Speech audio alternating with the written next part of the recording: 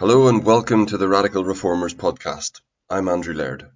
This podcast is for people who want to understand what it really takes to make a positive impact in public services. It features leaders from councils, the NHS, central government, charities and social enterprises, as well as think tanks and social investors. This is about policy and the implementation of policy and the grit and determination it takes to run successful public services. It's not about politics. Politics does not feature at all, and the discussions are all the better for it. It's also about the stories and personal journeys of the leaders I speak to, the challenges they've faced and the lessons they've learned. Running and reforming public services is incredibly difficult, and I'm very grateful to these inspiring leaders for taking the time to share with others. So before we get into it, I just want to take a second to thank my friends and colleagues at Mutual Ventures for supporting me to do this podcast. My day job at Mutual Ventures is about supporting public services to be better, more sustainable, and more connected to communities. This means working with central government departments to help them build bridges between policy development and local implementation. It means working with councils to help them plan for the future. And it also means working with NHS trusts to help them find their place in the new health and care system. So I hope you enjoy this podcast and that you get as much from it as I have. And don't forget to subscribe on the website or follow us on LinkedIn or Twitter to make sure that you never miss a future episode, and you might even want to go back and listen to some of the older ones.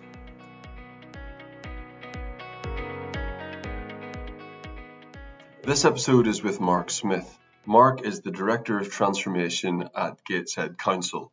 This isn't a statutory role, nor is it a particularly common one, but what the Director of Transformation role gives Mark is the ability to think freely and think long term. And that is exactly what Mark has done. During the conversation, we talk about the innovations that Mark has pioneered at Gateshead.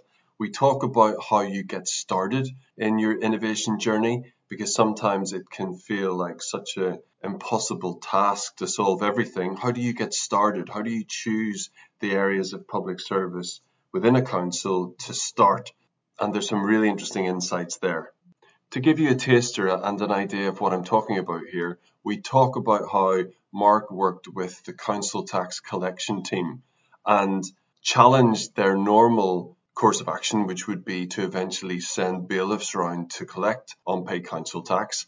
They worked with that team, Mark and his team worked with that team to actually try and understand what the problems were that were causing people not to pay council tax. And actually it turned out that the non-payment of council tax was really just an indicator of much deeper problems. So as part of this discussion, we talk about the importance of retaining context when dealing with public services and engaging with vulnerable people. And as you would imagine, we also touch on devolution and the exciting things happening in the Northeast at the minute, and what level it's appropriate to deliver public services at. What role can devolved combined authorities play in the successful delivery of local services? So let's hear from Mark. Mark, a huge welcome on the podcast. I'm really delighted to have the opportunity to have this conversation with you. For those listening who might not know who you are, can you just say a little bit about yourself? Sure. Thanks for having me, Andrew. So I'm the Director for Public Service Reform at Gateshead Council. So that's a council up in the northeast of England. Mm-hmm. But I'm also the Senior Responsible Officer for a broader programme across the northeast called Changing Futures Northumbria, which is a government-funded 3-year programme which covers 6 sort of local authority areas, and its job is to help adults with multiple and complex needs that arguably haven't been helped very well by the system, I suppose. So yeah, I kind of wear 2 hats. Great. And have you always worked in councils? Have you always worked in the public sector? No. So I started off I went and did some postgraduate study in of all things meteorology. That was my original call. Right. Very good. I decided the academic life wasn't for me. So when I did go into research into public sector, but then I was in the commercial sector for a while as a forecaster, statistical forecaster, Right. and then I did a bit of work. Forecasters have a bad rep these days. And we got it wrong. The organisation I worked for, we did all this modelling, and actually no, we didn't get it wrong, but we couldn't save the company. Whatever we did, we said, look, you're in trouble. So I did a bit of that. So the research skills that I did learn in my academic sort of days helped me in the commercial space. But then I went into public sector again in doing research. And what was interesting there is I was doing research about stuff that mattered, crime, economic policy, perceptions of things, but you were handing over the results to people, and I got a bit frustrated by just handing over the results to other people. So then I got into the policy space, which is let's do something with this. And then that progressed into the things that we're doing don't seem to be working. They're based on a whole bunch of assumptions, and I got into systems thinking. So I left did different roles, and I went to work for Vanguard Consulting. So I was a systems thinker and consultant, and very much enjoyed and learned a lot from John Seddon and his work. But I did find that I wanted a bit more breadth. So came back into public service again. Having done some consulting with police, with health, with banks, with hospitals in particular. So been around lots of different places but fundamentally the path has always been try and understand why things are the way they are, and from a point of, what's superordinarily what's driving things, and what's that telling us about how we might fix it, or at least make it better. We'll definitely explore a lot of that, but I think it's a very interesting journey to moved from the commercial sector to the public sector, then doing consulting and then back again. I think it's really important that people with broad experience end up in the public sector. I haven't yet, but maybe I will someday. But I do think it's really important to bring those different perspectives and a different way of approaching problem solving, rather than just the kind of normal. I don't want to say that anything in the public sector is normal, but the normal way of approaching problem solving. Yeah, to be honest, I think when I reflect on it, the nature of the problems that trying to understand and solve, say if we're working with clients that are very commercial, like in insurance, banking and retail, so I did a lot of data work there and a lot of listening to calls and watching customer interactions and flows. But also in the public sector doing the same. The nature of the problem is broadly the same. What's different, I think, is the intervention tactics that you might wish to deploy in order to help people see it. Because it's not enough to be right. You've really got to work out why people are where they are, and to come up with a way of helping them to see it and learn it viscerally. Because if you just tell people, you're appealing to their better judgment. A lot depends on where they're already at as to whether they'll listen to you or not, and that gamble isn't worth it. You need to invest. I think I learned in consulting how to invest in understanding where people were every bit as much as where the system is, rather than just doing an analysis of the system and saying, here's a bunch of data that tells you need to stop doing this and start doing that. Because it's not, like I say, it's not enough to be right, and it can actually create damage. You can do harm because it creates psychologically unsafe spaces for people that have invested a lot of time and energy in something that, through no fault of their own, isn't working. No, I completely agree with all of that, and I think it's a really interesting perspective. So I want to ask you a bit more about your role in Gateshead. It sounds like it's a very wide-ranging role. It is, and it grew out of other things. So I don't know of any other public service reform directors in councils. It's a strange job in one sense, but there's really two purposes to it. The inside out purpose of looking at it from the purpose of the council itself is really to try and save money by doing the right thing. So there's a view that if we actually made it easier to do the right thing, and we were better at knowing what the right thing was, we'd probably waste less money and reduce demand. So that's the kind of inside out focus. The outside in focus is, i.e. for the people in Gateshead, is we just want as many people to thrive as possible, and at the minute a lot of people aren't. So how might we understand why they're not, and how might we, and who else might get involved? In fact, are we the problem? So to what extent can we be the solution, or is the best thing we can do is to get out of the way? And what's it telling us about the predictability of these things, such that we might design ourselves and our partnerships better? Yeah. So so my role really is to try and take a medium to long term view about thriving and prosperity in people, particularly people that are struggling. Yeah.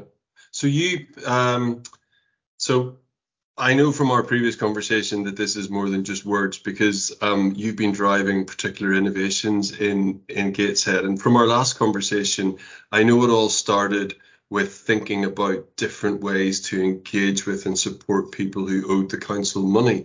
Can you tell that story? Sure. Well, that's kind of where we started, in as much as we needed to start somewhere. There was no clever choice. We started there because people who were in council tax knew that something wasn't right. So there was some kind of momentum. But where it all began was a sense that we'd been spending more and more money on trying to help people, and for some reason the level of inequality was increasing, the level of poverty was increasing. So all of our colleagues in public health, and the sort of Michael Marmot's work as well, was basically screaming out, whatever it is we're doing, it's not really working, or it's working short term. So it didn't start off with a desire to engage with people who owed us money. It started off with a broader question, which is, what's going on? We're good people. We're trying to do good things. Yeah. And I fortunately was given space to explore. So I just went to where people were engaging with us and listened to phone calls and watched people coming in, spoke to frontline staff extensively, social care, crisis services, many places, and including council tax of all, because we get a lot of phone calls. Yeah. And what was interesting there is that a lot of people were calling and saying, look, you've written to me and I don't understand this letter, and this is the last thing I need. So they were basically saying that my life is a bit tumultuous, and the council tax person, as per their training, would say, well, all they would look at is their account and say, well, why don't we go for £5 a month just to sort of make a little dent in this massive debt? And it just shows willing, and then we'll get off your back and we'll stop sending you letters. So they would come off the call, and then I would say two things. What's going to happen there? And they'd say things like, it will last a couple of months and then they'll stop. So we'll write to them again. And the second question was, how do you feel about this? And they said, pretty fed up, to be honest. Well, I'm paraphrasing. Pretty bleep. But what can you do?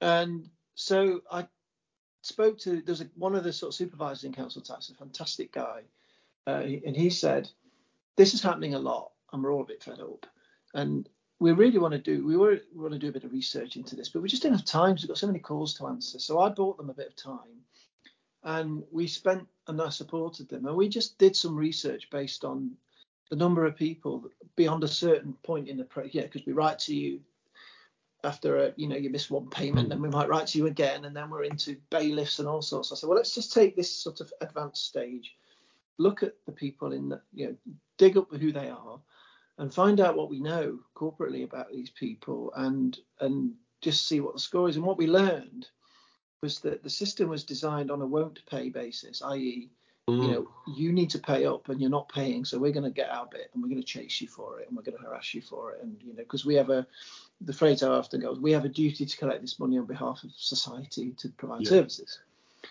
But what we learned was that it feels morally justified to be chasing this money down, and to an extent, I suppose that's right. Yeah, the de facto position was to create and maintain a defendable position, and we found that common to lots of services. But actually, when we looked at it, 96% of people in that cohort couldn't pay, no matter what we said. 84% were willfully not paying. So we were basing it on the 4%. So we said, well, given that we now have asked a different question, how do we validate that and what do we do? So I didn't know where to start. So bearing in mind, we're trying to address a broader inequalities question, and a lot of people aren't thriving. I thought, well, let's just use the maxim of start somewhere and go everywhere. So we'll start here. There's you could have tied yourself in all sorts of analytical knots about where to start, but I thought I'll go where people are fed up, and I'll go where we have a bit of data, and we'll just take it from there. So we set up a small prototype of about, I think there were 5 people. We had a secondee from DWP who we knew could process a benefits claim end to end. And we had people in from Citizens Advice Bureau for some of the week. And we had council tax person, the original guy who said, look, we've got a problem. And we had people in from housing. And we actually had an environmental health officer in as well, because we knew from our original bit of research that benefits, housing, the state of the housing, these things were predictable. But what we learned as well was that all the idiosyncrasies that the system is designed out, we've designed out context to make things repeatable and ostensibly efficient, but they're not. And what we wanted to do was design context back in. So we created a small team, and we gave them a list of 40 households that were on this sort of list where the bailiffs were going to show up. And we held the bailiffs off and said, right, they're not coming.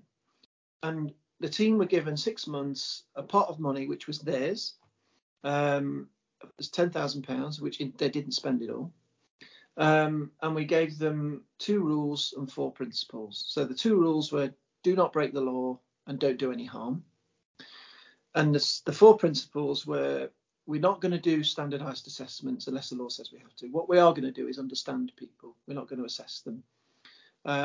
We're not going to do referrals. Instead, we're going to pull expertise into the team if we need a specialist. We're not going to just do our bit and push the person onto an expert to join their pending list and wait. Because one of the things we'd learned from some of our other work is that support for people who are awaiting a diagnosis won't happen until they've had a diagnosis, even if the support they need is agnostic of that diagnosis. So what I mean by that, particularly around autism and things like that, is, it doesn't matter what the diagnosis is, you still need support, but you're not getting it until you've had a diagnosis. So the people were trapped. So we wanted to get past that. Third one was that we were going to make decisions in the work. So they weren't going to keep asking me for permission to do everything. And the 4th sort of principle that we used was that the measures that we use are for us to learn and to improve rather than to sort of justify this to anybody else, so that we can collect information we can actually use. Things like what matters to people, as opposed to how many did you do? And is that a red number, a green number, or an amber number? So we scrapped all the existing measures and we just collected a whole bunch of different measures. What matters? To what extent can we help you with that? Is what we're doing working? How do you feel? And what did we spend? So we gave that team 6 months and 10 grand, and we said, go and do that. And we had a mnemonic to help them spend the money. This is borrowed from my days at Vanguard.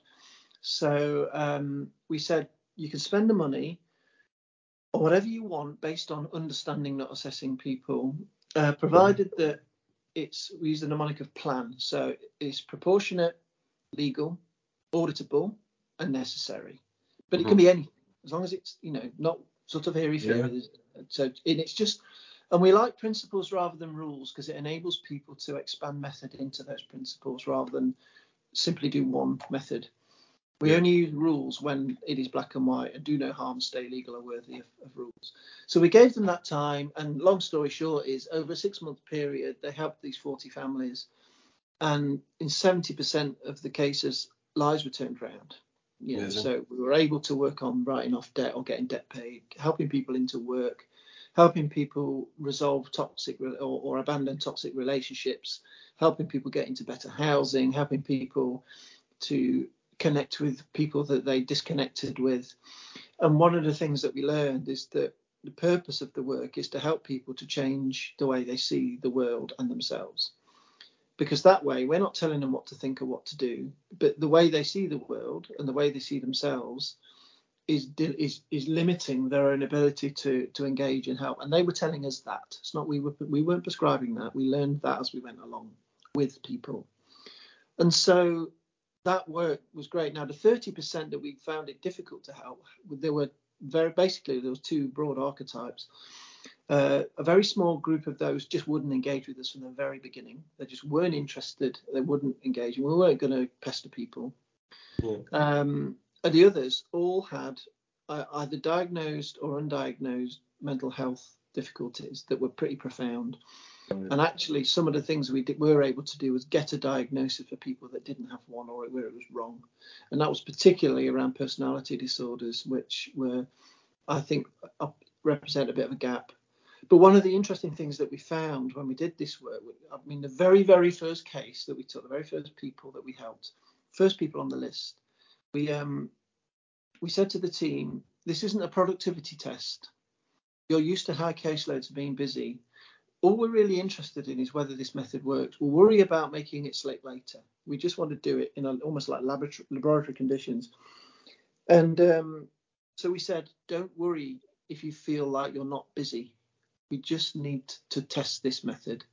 Yeah. So we gave them all one case and we said, we're going to start with one. We'll speed it up later, but day one case. Here's the number, here's the name, here's the council tax account, go. And they rang this really great lady up and said, hi, look, we're from a team at the council where we can see that you owe quite a bit of council tax, but don't worry, we're not chasing you for it. We just kind of wondered how you were doing. And she hung up straight away. And we thought, oh, well, great start. Then we were debriefing. Well, what do we think we did wrong, guys? So we turned the tap off, if you like, and said, let's just talked about maybe should we try a different approach? And we got a message from the kind of switchboard reception who said, we've just had a phone call from somebody saying we've had a hoax call. And is it you? And we said it is us, actually, yeah. So we then had, because people were incredulous that we would ring and say such a thing. So we then rang her back and said, no, we're for real. And then what happened subsequently is we asked her how she was, and she cried and said, look, no one's asked me how I am for a couple of years, And we said, look, could we meet you and just talk to you about how we might help you generally? We can't promise anything, but we're trying to help people from scratch. And the guys two of the team went round and they found loads of bags of unopened mail, much of which was from us. She was a single mum with an 11-year-old boy. And his behaviour was starting to turn a bit because she'd had to give up one of her 2 jobs because she worked daytime and evening time. But in the evening, her mother would come round to look after the boy. But their neighbour was really aggressive and toxic, and they were scared stiff of him. And she's a council tenant. And so when she tried to move, because she left the job because her mother wouldn't come round, she was scared of this guy. So she left her evening job, right, lost loads of money, got into debt with us, with rent and with various other things. The letters flooded in. She wouldn't open them. She cut herself off from her sister. She was embarrassed. She had a network, but she just cut herself off from it. Her mental health started to deteriorate. So did the boys. He was becoming to the attention of services through school and social services, and he was about to start secondary school. She was worried he wouldn't have the right uniform, he'd get bullied, and it was all. She was just really catastrophizing, but really, really worried. So the guys turned up and said, okay, well, we'll see if we can get you moved, because the question was what matters. She said, I want to move. The housing rules said if you owe rent arrears, we can't transfer you to another one of our properties. But that was clearly that was a policy devoid of context. Yeah. So we overrode it because it wasn't law. It was do no harm, stay legal. Well, it's not illegal. Yeah. So I argued a bit with housing, and we got her moved, and then she got a job back, and then she got her self-esteem a bit back, and we helped her with the debt. We restructured some of it, wrote some of it off. And I'm guessing her mum re-engaged. Her mum re-engaged, her sister re-engaged. They moved over to the school. The only thing we bought was some uniform for him, because that was pressing. That was like now, that's this week. And we spent 80 quid, 6 visits and about 9 phone calls. Anyway, she ended up training, trying to get a better job, stable, his behaviour improved. So, and she was a classic, what we called, she was a wobbler, and it could have wobbled either way, and it wobbled the right way with a bit of bespoke support. Now, we got pilloried for it because they're like, well, we just can't buy everybody uniforms, Mark. We can't do this for everybody. So, well, we're not going to buy everybody a uniform, but we are this guy because it was needed. So this notion of what we ended up phrasing bespoke by default came out. Mm-hmm. So the current default is we default to no. The system defaults to no. So if you approach, the answer is initially no until you can demonstrate that it has to be a yes. Yeah. So we defaulted to bespoke. which is Yeah. a bit like defaulting to yes, save for the rules and principles and the notion of proportionality. And what we found throughout is that no two people got the same combination of support, but there were patterns.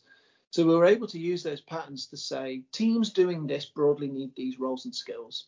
Yeah. Benefits, income maximization, knowledge of the benefits system. You're going to need those. But you're also going to need to connect with people very occasionally. And that's a weird and wonderful and growing list. So sometimes it was health specialists, but sometimes it was the dog groomer because somebody liked grooming dogs. And we felt that was a way of helping that person to do something. It was getting bus passes. It was just meeting for coffee, you know. And there's something around that which is almost disarmingly simple, and to the point where a lot of the specialisms and a lot of the people within professions were skeptical. They were like, well, it can't be that easy. And we would say, well, it isn't actually. A lot of the time we need specialisms. But what we learned is that the system is currently made up of a whole bunch of different specialisms: housing, social care, various clinical specialisms. And it's incumbent upon someone to navigate those or to be helped to navigate them. And there's a sort of almost implicit assumption that the answer to that person's problem is some mythical combination of what those various specialisms can provide. And all you need to do is work out how much of each of those things you need. And we found it wasn't the case, and that what they needed was bespoke by default and lots of idiosyncratic stuff that you can't commission. Mark, that's an amazing story and a brilliant example of what you've been doing in Gateshead. Thank you so much for that. There's just a few bits for listeners that I think are worth repeating there. This whole idea of public services deliberately designing out context and trying to treat everyone as an average, that happens so much. And just putting that, designing that context back in as you described it, and bespoke by default. That's the first point that I think is really important there. And then those key principles about not doing any harm, not breaking the law, keep it legal, keep it auditable, keep it necessary. And it's really about creating quite a wide framework of permission for your frontline staff to use their own judgment and to do what they think is necessary, rather than giving them a paint by numbers list of things.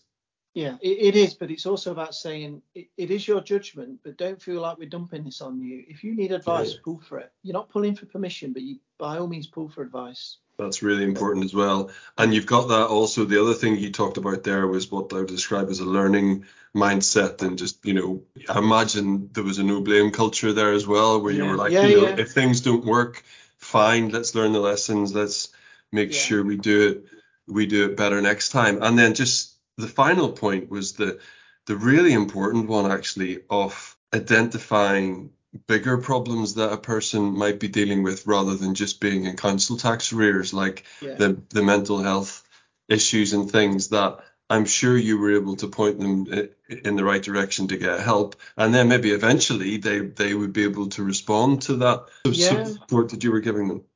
Yeah, I mean, the key for us was that we wanted to put mental health into it rather than refer them on. But mental health, the capacity was just, they were the ones that struggled the most to help us. And we understood that. And this came at them quite suddenly. And one of the lessons was the length of time. We set it up and ran with it quite quickly. And we got a lot of partners on board, but not all of them. And one of the ones we didn't get on board early on was mental health, because we just cracked on. And what I learned was to onboard them. But we wanted to move quickly and learn, and we knew it wouldn't be perfect. And from that angle, it really wasn't.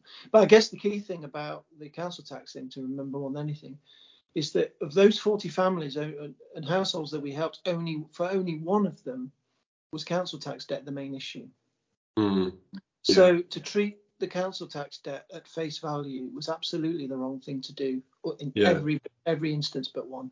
It's a symptom of whatever the problems are. Can I just ask you how? So I'm sure people will be listening here already thinking, I really want to do something like this in my council. How did you choose the area to start this process? I'm going to ask you about where else you've spread this approach to, but how did you pick the area to start? Because it feels like you very deliberately picked a staff group that were really hacked off with Yeah. how things were going and were eager to engage with anything that might improve it.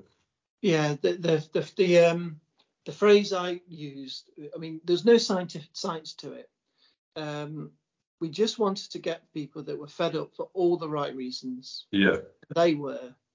And also the demand coming in was fairly easy to measure and understand. So it was a decent, simple place to start. You know, we didn't want to start in adult social care because the variety of channels of demand, the variety of the demand itself, and the complicated nature of that system, and with some of the legislative stuff that makes that difficult around eligibility. We did go there, but we didn't start there. So we chose to start there because it felt doable and we wanted to learn. We weren't trying to change council tax. We were just trying to understand what happens if you use council tax debt as a signal rather than as a presentation in its own right. And I think that really helped us. So we went there because they were willing and they were dissonant. They had two competing ideas in their head about the reality of the world and the nature of their work, and they wanted to resolve it. I mean, this isn't for everyone. Whoever goes first has to really want it and has to be willing to unlearn as well as learn. But they were. Brilliant. And where else have you expanded this approach to? So after we did that one and we fed the results back, there was a lot of interest. So we then did something similar around homelessness. So we partnered with a local fantastic third sector organisation called Oasis Community Housing. They run a walk-in centre for homeless people in Gateshead. So we adopted the same principles and we essentially helped people that were turning up there to the walk-in just to get help. And we found very similar things. We found that the understand rather than assess approach in a much more, you might argue, more chaotic client group achieved the same results. People felt listened to, had agency. We worked on things in the order in which they matter to the person. So we might help them with, I mean, in a more recent example, but in the same kind of cohort, we helped somebody first with their teeth because their teeth was the issue. We didn't just shove them in a property and say, well, you're homeless, here's a house. So whilst they were sleeping rough, we were helping them with things that to our sensibilities, why do they want that? Why do they want a house? But our sensibilities were irrelevant. So homelessness was good, and that really helped us to understand the impact of trauma. So our trauma-informed practice was honed, and we were able to come up with, again, idiosyncratic solutions for people, with people, alongside them. We very rarely suggested things. We kind of built on their impulses and their aspirations. And it helped people, again, to reconnect, to focus on beating any addictions they had, or to fix broken relationships that were sort of deep at the heart of this. We also learned a lot about the poor nature in which transitions happen whether you're leaving care or leaving prison. These sorts of transitions are kind of weak spots in the current setup, which is full of issues, but this is one of them. And we found that the trauma inflicted by those transitions was very preventable. So we noticed that when big changes happen to people, a change in setting or circumstances, the lack of context around that really set people back. So that was key in the homelessness thing, and then we learned that there more than in the council tax one. Yeah, it's really interesting how you've expanded it into other areas. You mentioned a while ago that the council tax issue, you used that as a signal that there might be deeper problems. Is there, and this is quite, in some areas this is quite controversial in public services, but is there a role for analytics or AI or something looking at multiple signals that would actually all of a sudden, give your team a list of people who are worth engaging with and just asking if they're doing okay? It's a worry because I don't want to get into profiling. I mean, I know. We want to be prescient and we want to be ethical. So if there is an issue here, there is something about it's not unreasonable to say if somebody has rent arrears and council tax, the data suggests that it's not unreasonable to ask them how they're doing. Yeah. And I think that's okay, provided that we're willing to be answered, bugger off, we don't want anything to do with you. Or, but not you. So what we mustn't think is that even if we can use signals to create areas where there's a likelihood of these issues, it's not incumbent upon us necessarily to be the kind of saviours here. Yeah. So one of the things around context is, if not us, then who, or who's already doing this brilliantly, and are we the problem? So there's a fantastic organisation called Edbert's House, and there are others like do similar things in Gateshead. And what we learned from them was that they essentially just set up in a community that had high levels of antisocial behaviour. They created a physical presence and got funding from all sorts of weird and wonderful places. A really kind of resourceful and really insightful group of people. And they just decided to be in a place and work with people that were there, knock on doors, see who comes in. Yeah. And they just built a sort of different community. They didn't intervene. It wasn't the council. And then they eventually would pull on the council for a bit of help with things that are down to us, like housing issues or whatever. So what we want to do with data is to understand, and we're still working on this, where is it reasonable or worth the risk for us to sort of turn up? And where is it not us? And actually, does it matter? And can we create the kind of a unified multi-sector, multi-agency partnership that kind of resolves all of that sort of stuff and is kind of makes it irrelevant? And that's what we're trying to build now. We're trying to sort of expand into that space by just saying we know signals are good, and we know that a presenting issue shouldn't be taken at face value. And because demand is high, you could argue that you could run all the analytics you want and be super proactive. We know where the deprived areas are. We know where areas of high demand are. And they're not always the same. So we could set up or work with Edbert's House type organisations in those areas because we know they work. And then we could deal with the presenting demand in a way that looks past it. And that ought to work to be enough. What I don't want to do is profile, because I think it's dangerous. No, I accept that answer. I just was interested in your view on it. It's just a fine line. It's a very fine line. It is. I just want to ask you something about. Again, this is trying to predict questions that people in other councils might have. Allowing staff freedom to do what their common sense tells them is right. I imagine that's quite hard. Well, I know that's quite hard to achieve sometimes within a council environment. So how did you do it? How did you get the approvals and things? Are we talking about asking forgiveness rather than permission? A bit of the latter for sure. We were very, and are still, even the bigger piece of work, very diligent around debriefing.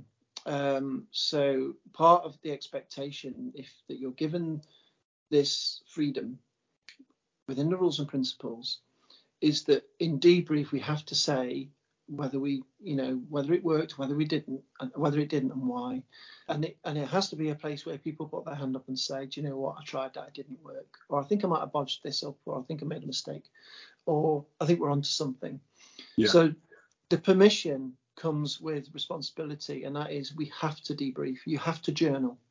We need you to write stuff down in case journals about what you're doing, how you're feeling, what's working, and we have people now, the learning team, that will take a lot of those journal entries, look for patterns, and decide between them and the caseworkers what issues to explore systemically or methodologically.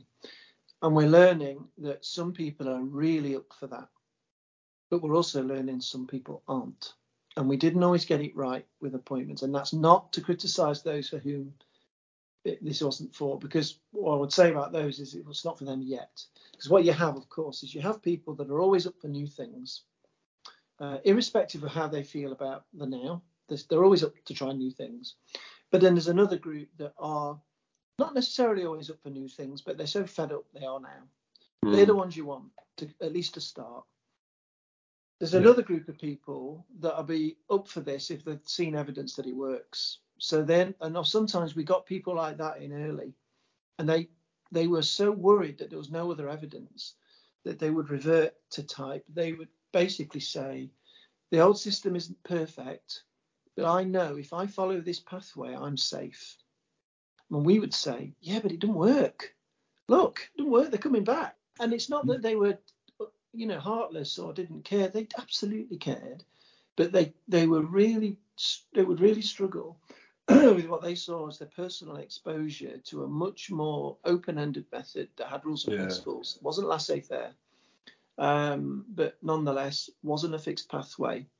And what we realised is that the people that felt safe from that would need to go later, not first. So there were some people because do no harm applies to staff too. Yeah. And we would talk to the staff and say, come on, is this working? Oh, it's such an important point. And just as you're describing that, it feels like there's a lot of parallels with one of the other interviewees in the podcast. Was the very first one, actually, a lady called Sophie Humphreys, who set up a service called Pause, which engages with women who've had multiple babies taken into care. Oh, and nice. That is... it's very much about a totally different way of engaging with people who have, the signal in this instance was repeated children getting taken into care rather than council tax not being paid. But the point I was thinking about there was that for Pause, and it sounds like for what you're talking about here, getting the right staff involved with the right attitude and the right personality is really important. Is that a fair comment? And if so, how did you find those people? Amazing. And what I loved about them is that they didn't just sort of lap this up. They pushed back where they thought there was something wasn't right. Some people would decry the lack of clarity, and what we would say is, yeah, you're not wrong. We're not clear. We don't know. We don't know if we buy that uniform for that lad. We don't know what impact that's going to have. Will it create an unhelpful dependency, or actually is a bit of dependency for a short period of time the right thing to do, because ultimately that person wants to create other better dependencies than others. One of the things that we were conscious of is we would talk a lot about risk, but we didn't want to confuse risk with need, and risk with aspiration. So a lot of the system's based on what if, and we wanted to base it on what is. Yeah. And that's a difficult thing for people to move from and to. We didn't want to remove discussions about risk, but we really wanted to change or add some stuff around those idiosyncratic details. So some stuff, the ones that were kind of deeply questioning about the lack of clarity, we wanted them to be, because they were speaking on behalf of the old system, because the system could relax, if you like, in its current state by saying, well, it doesn't matter because it's compliant, therefore everyone's safe, and if demand goes up because we failed, well, so be it. But that's becoming unsustainable. Failure demand is shooting up. So we had really challenging people. They would not hide what they felt, but they would give everything to help the people. They were forming good, not inappropriate, but good, strong relationships. They understood the power of relationships rather than transactions. Yeah. So if you're going to get people with that amount of insight and capability, you're going to get intellectual and moral challenge. And my take was bring it on. It was lively, to say the least. Yeah. Oh, Mark, I could talk to you about this all day, but I want to move on to a different topic, which is about regional working. And there's some exciting developments in the Northeast around a new combined authority. And you mentioned right at the start that you were doing some regional work on the Changing Futures program. And I was just wondering what your thoughts are on, particularly when thinking about helping vulnerable people, what's right to do at a regional level? What works at a regional level? What role does the combined authority have supporting, facilitating this, and what really just needs to be left to councils? I mean, that might be another entire podcast, the answer to that question, but some thoughts would be really good. To my mind, the answer is uber local. I don't believe in scaling up. I believe more in spreading out. So what I don't want to, because as soon as you get into scale discussions, you're into sort of, let's make it repeatable and predictable, and people are not so repeatable. They're all different. So at a regional level, I think it's more about empowerment than enforcing and over specifying. So what we've done in Changing Futures is a different beast completely to devolution. It's a different project. We bid for that as a group a few years ago, and we took a regional approach. Not everybody did, so they're not Changing Futures projects across the country aren't all regional, just as happens to be. Because what we wanted to test was this idea that you could have different sites deploying this same, what we call this liberated method, with different presenting issues, and deploy broadly the same method and achieve similar results. Because what that gives power to is the idea that don't deal with the presenting issue as the main issue, have the capability to absorb everything that goes with it, whilst carefully and sensitively dealing with that presenting issue. Yeah. And what we learned is the regional scale of that makes it attractive. And we've got a mantra of attraction, not persuasion. We want people to be curious. Yeah. We don't want to just turn up with and just bang people over the head with the data. Yeah. And so there's something about saying to government, this can happen in lots of different places. So it just gives it some credibility. Now, that's fine in terms of proving a point, but in terms of the devolution stuff, I think one of the things it gives us is it gives us a chance to create the networks that are required for the very local teams to pull on all manner of different specialisms that are needed, because some of them might be regional because the demands are so low in any given small geography. So what we want devolution to do is to kind of create a fund, because there's something in the Devo deal about, I think they're calling it a radical prevention fund. Right. And the idea is that it spends its time and energy preventing demand turning up in acute settings, which are high cost and high frequency. And what Changing Futures is sort of saying is we're doing that now.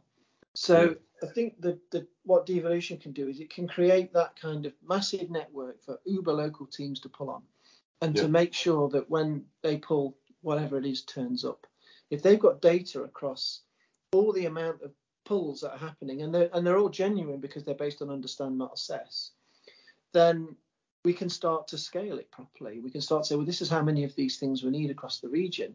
So where the regional economy of scale is the right one, we can deploy it regionally. But where it needs to be, perhaps in a borough or in a town, we can do that too. So developing that model and that fund with health, social care, housing, and mental health in particular, gives us an opportunity to really nail this. So I'm quite keen, as the devolution deal turns into the devolved authority, is to give some design to that aspiration, because right now it's just an aspiration in the Devo deal. And we're keen to turn that into an actual regional approach to helping vulnerable people that is able to be uber local but benefit from being regional at the same time. It's a big ask, but I think we can do it. That makes a huge amount of sense. And I do know quite a lot of the combined authorities are ranging outside of their kind of statutory remit around transport and things like that, and really wanting to understand how they can play a role helping vulnerable people. But I think you're really right to sound the warning that this doesn't mean that you suck things up and try and standardize everything and design out context, as you said. If you can make it even more local by supporting it from the combined authority level, that's great. We've learned there's a piece of work we're doing in Changing Futures. We're calling it the Burning Platform, and what the reason we're calling it that is, this will help regionally and locally and nationally, I think, is that we were worried that we would do this work with individuals and demonstrate that by understanding them and building relationships, we could help people to stabilise and have an upward trajectory who have been bouncing around the system for years. Yeah. And what concerned us that we would demonstrate that we could do that. So any minister who gets the stuff on the desk would compare our results to the view in their head as to the current system. And I didn't want them to do that. I wanted them to compare it to the current system in reality. So with the client's permission, explicit written consent, we've dug up some of our clients' history of interactions with all the public services they've ever encountered. And that's involved getting about 16 or 17 data sharing agreements. So it's been a bit of a grind. Wow. But we're amassing all of this looping around and failure, and then we're going to compare it to what we've spent, and then contrast the results, because we want to make a case for saying we can't afford not to do this, because it might look expensive. Low caseloads, generalists, not specialists. Spending all that time, building in, allowing for lapses because people lapse, and that sounds a bit expensive. Don't have the patience for that. And it's important that in forming a new regional body in particular, there's a little bit of context as to how the current system designs in a lot of hidden cost. That's a really clever way of doing it. And, with a fair wind and you combined authority might be willing to start with a fresh way of approaching traditional public service problems that would be more about this approach. So really, really interesting. So, Mark, I just got one more question for you here, which is one I ask everybody, and I imagine you could give about 10 answers to this, but try and give your top one. So what bit of advice would you give to someone working in the public sector or a charity or social enterprise who wants to make an impact in the way that you and the team have in Gateshead? So imagine your audience is that council employee who is listening to this thinking, I really want to do something like this. I think the first thing I would do, and this sounds very dry, is get some data. And that means go to where work comes in. So find a way of, and as charming and as unthreatening as you can be, of listening to phone calls and asking a really basic question like, just what is our purpose? Again, this comes back to my Vanguard days and sort of John Seddon's work, but it also builds a lot on beyond some of that, because I think there's some stuff around values. So one of the questions I would do, and I'm listening to these calls, and what values are on show here? So, for example, are we finding that people are acting in a way that is more to do with survival, or is it to do with service? And it's not about judging people. It's about trying to understand the values that they're having to sort of factor into their responses. And if people are acting in one way, but they're not coping with it very well, they're dissonant, explore it.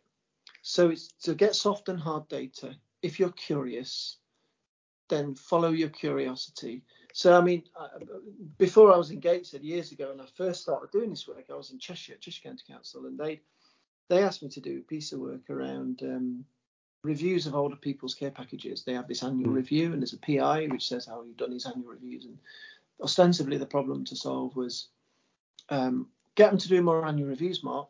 And I was quite junior at this point. I was like a business analyst. So I went and spoke to other social workers, and I saw the annual reviews, and there were just tick box exercises, of course. And I would say, well, how often do you go and see this person? Oh, I see them twice a week or every day. Do you not review them every day then? Well, kind of, but the annual review is different. Well, it isn't, is it? So just getting that data, I was able to go back and say, those annual reviews you care about, they had no value. There's no instance that I can find where it's materially helped the person you're reviewing. What has helped is the relationship the social worker's building up or the carer is building up. And actually they're disempowered because it's been commissioned for this, but what's needed is that.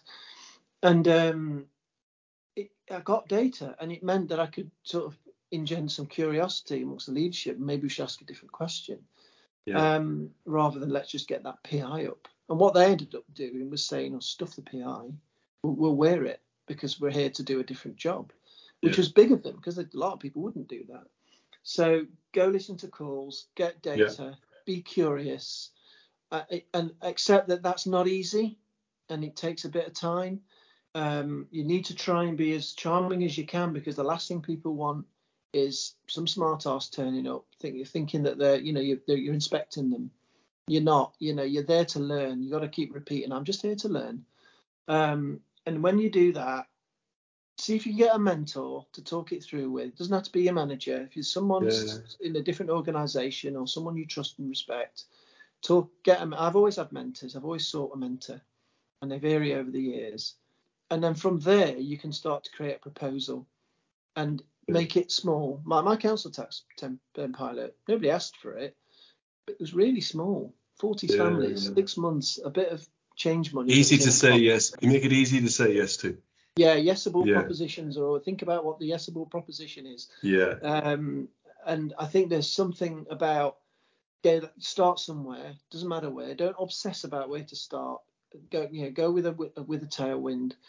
Alex, the guy in council tax, is still an absolute legend, and he was the reason I started there, because I knew he was already fed up for all the right reasons. Yeah. So go find those people. Brilliant. Mark, amazing. Thank you so much for your time. No, you're welcome. Thank you, Andrew.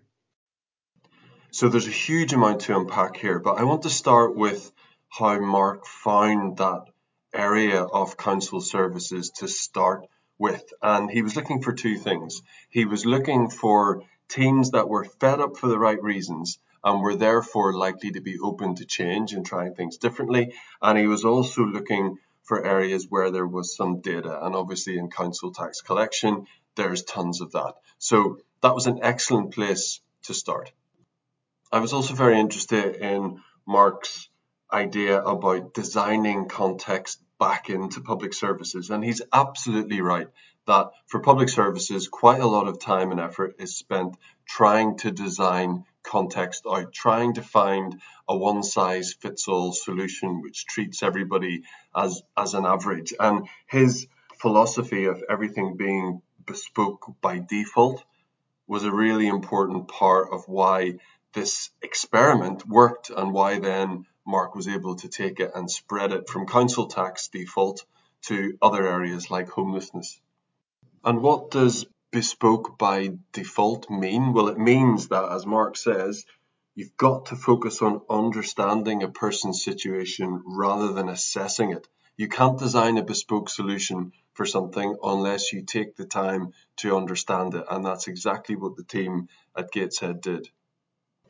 So to some listening, this might all feel a little bit too laissez-faire when it comes to delivering public services with very constrained public resources. But as Mark very articulately explained, with the permission to act with freedom comes the responsibility to debrief, to journal, and that's all aimed at making sure that this is a constant learning process. So it's not just trying things and whatever works, and individuals elsewhere will try things and they'll all be on their own learning journey. No, it's all about collecting that information centrally so that everybody can learn from everybody's experience. And that's what made this so powerful, I think.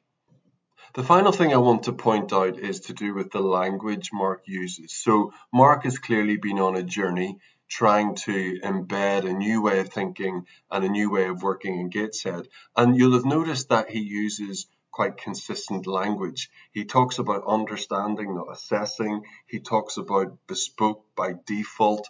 He talks about doing no harm, breaking no laws. These are phrases that he repeated during the course of the interview. And if you're trying to instill a new culture, you need to have that level of consistency about what your message is and what you're trying to get people to do.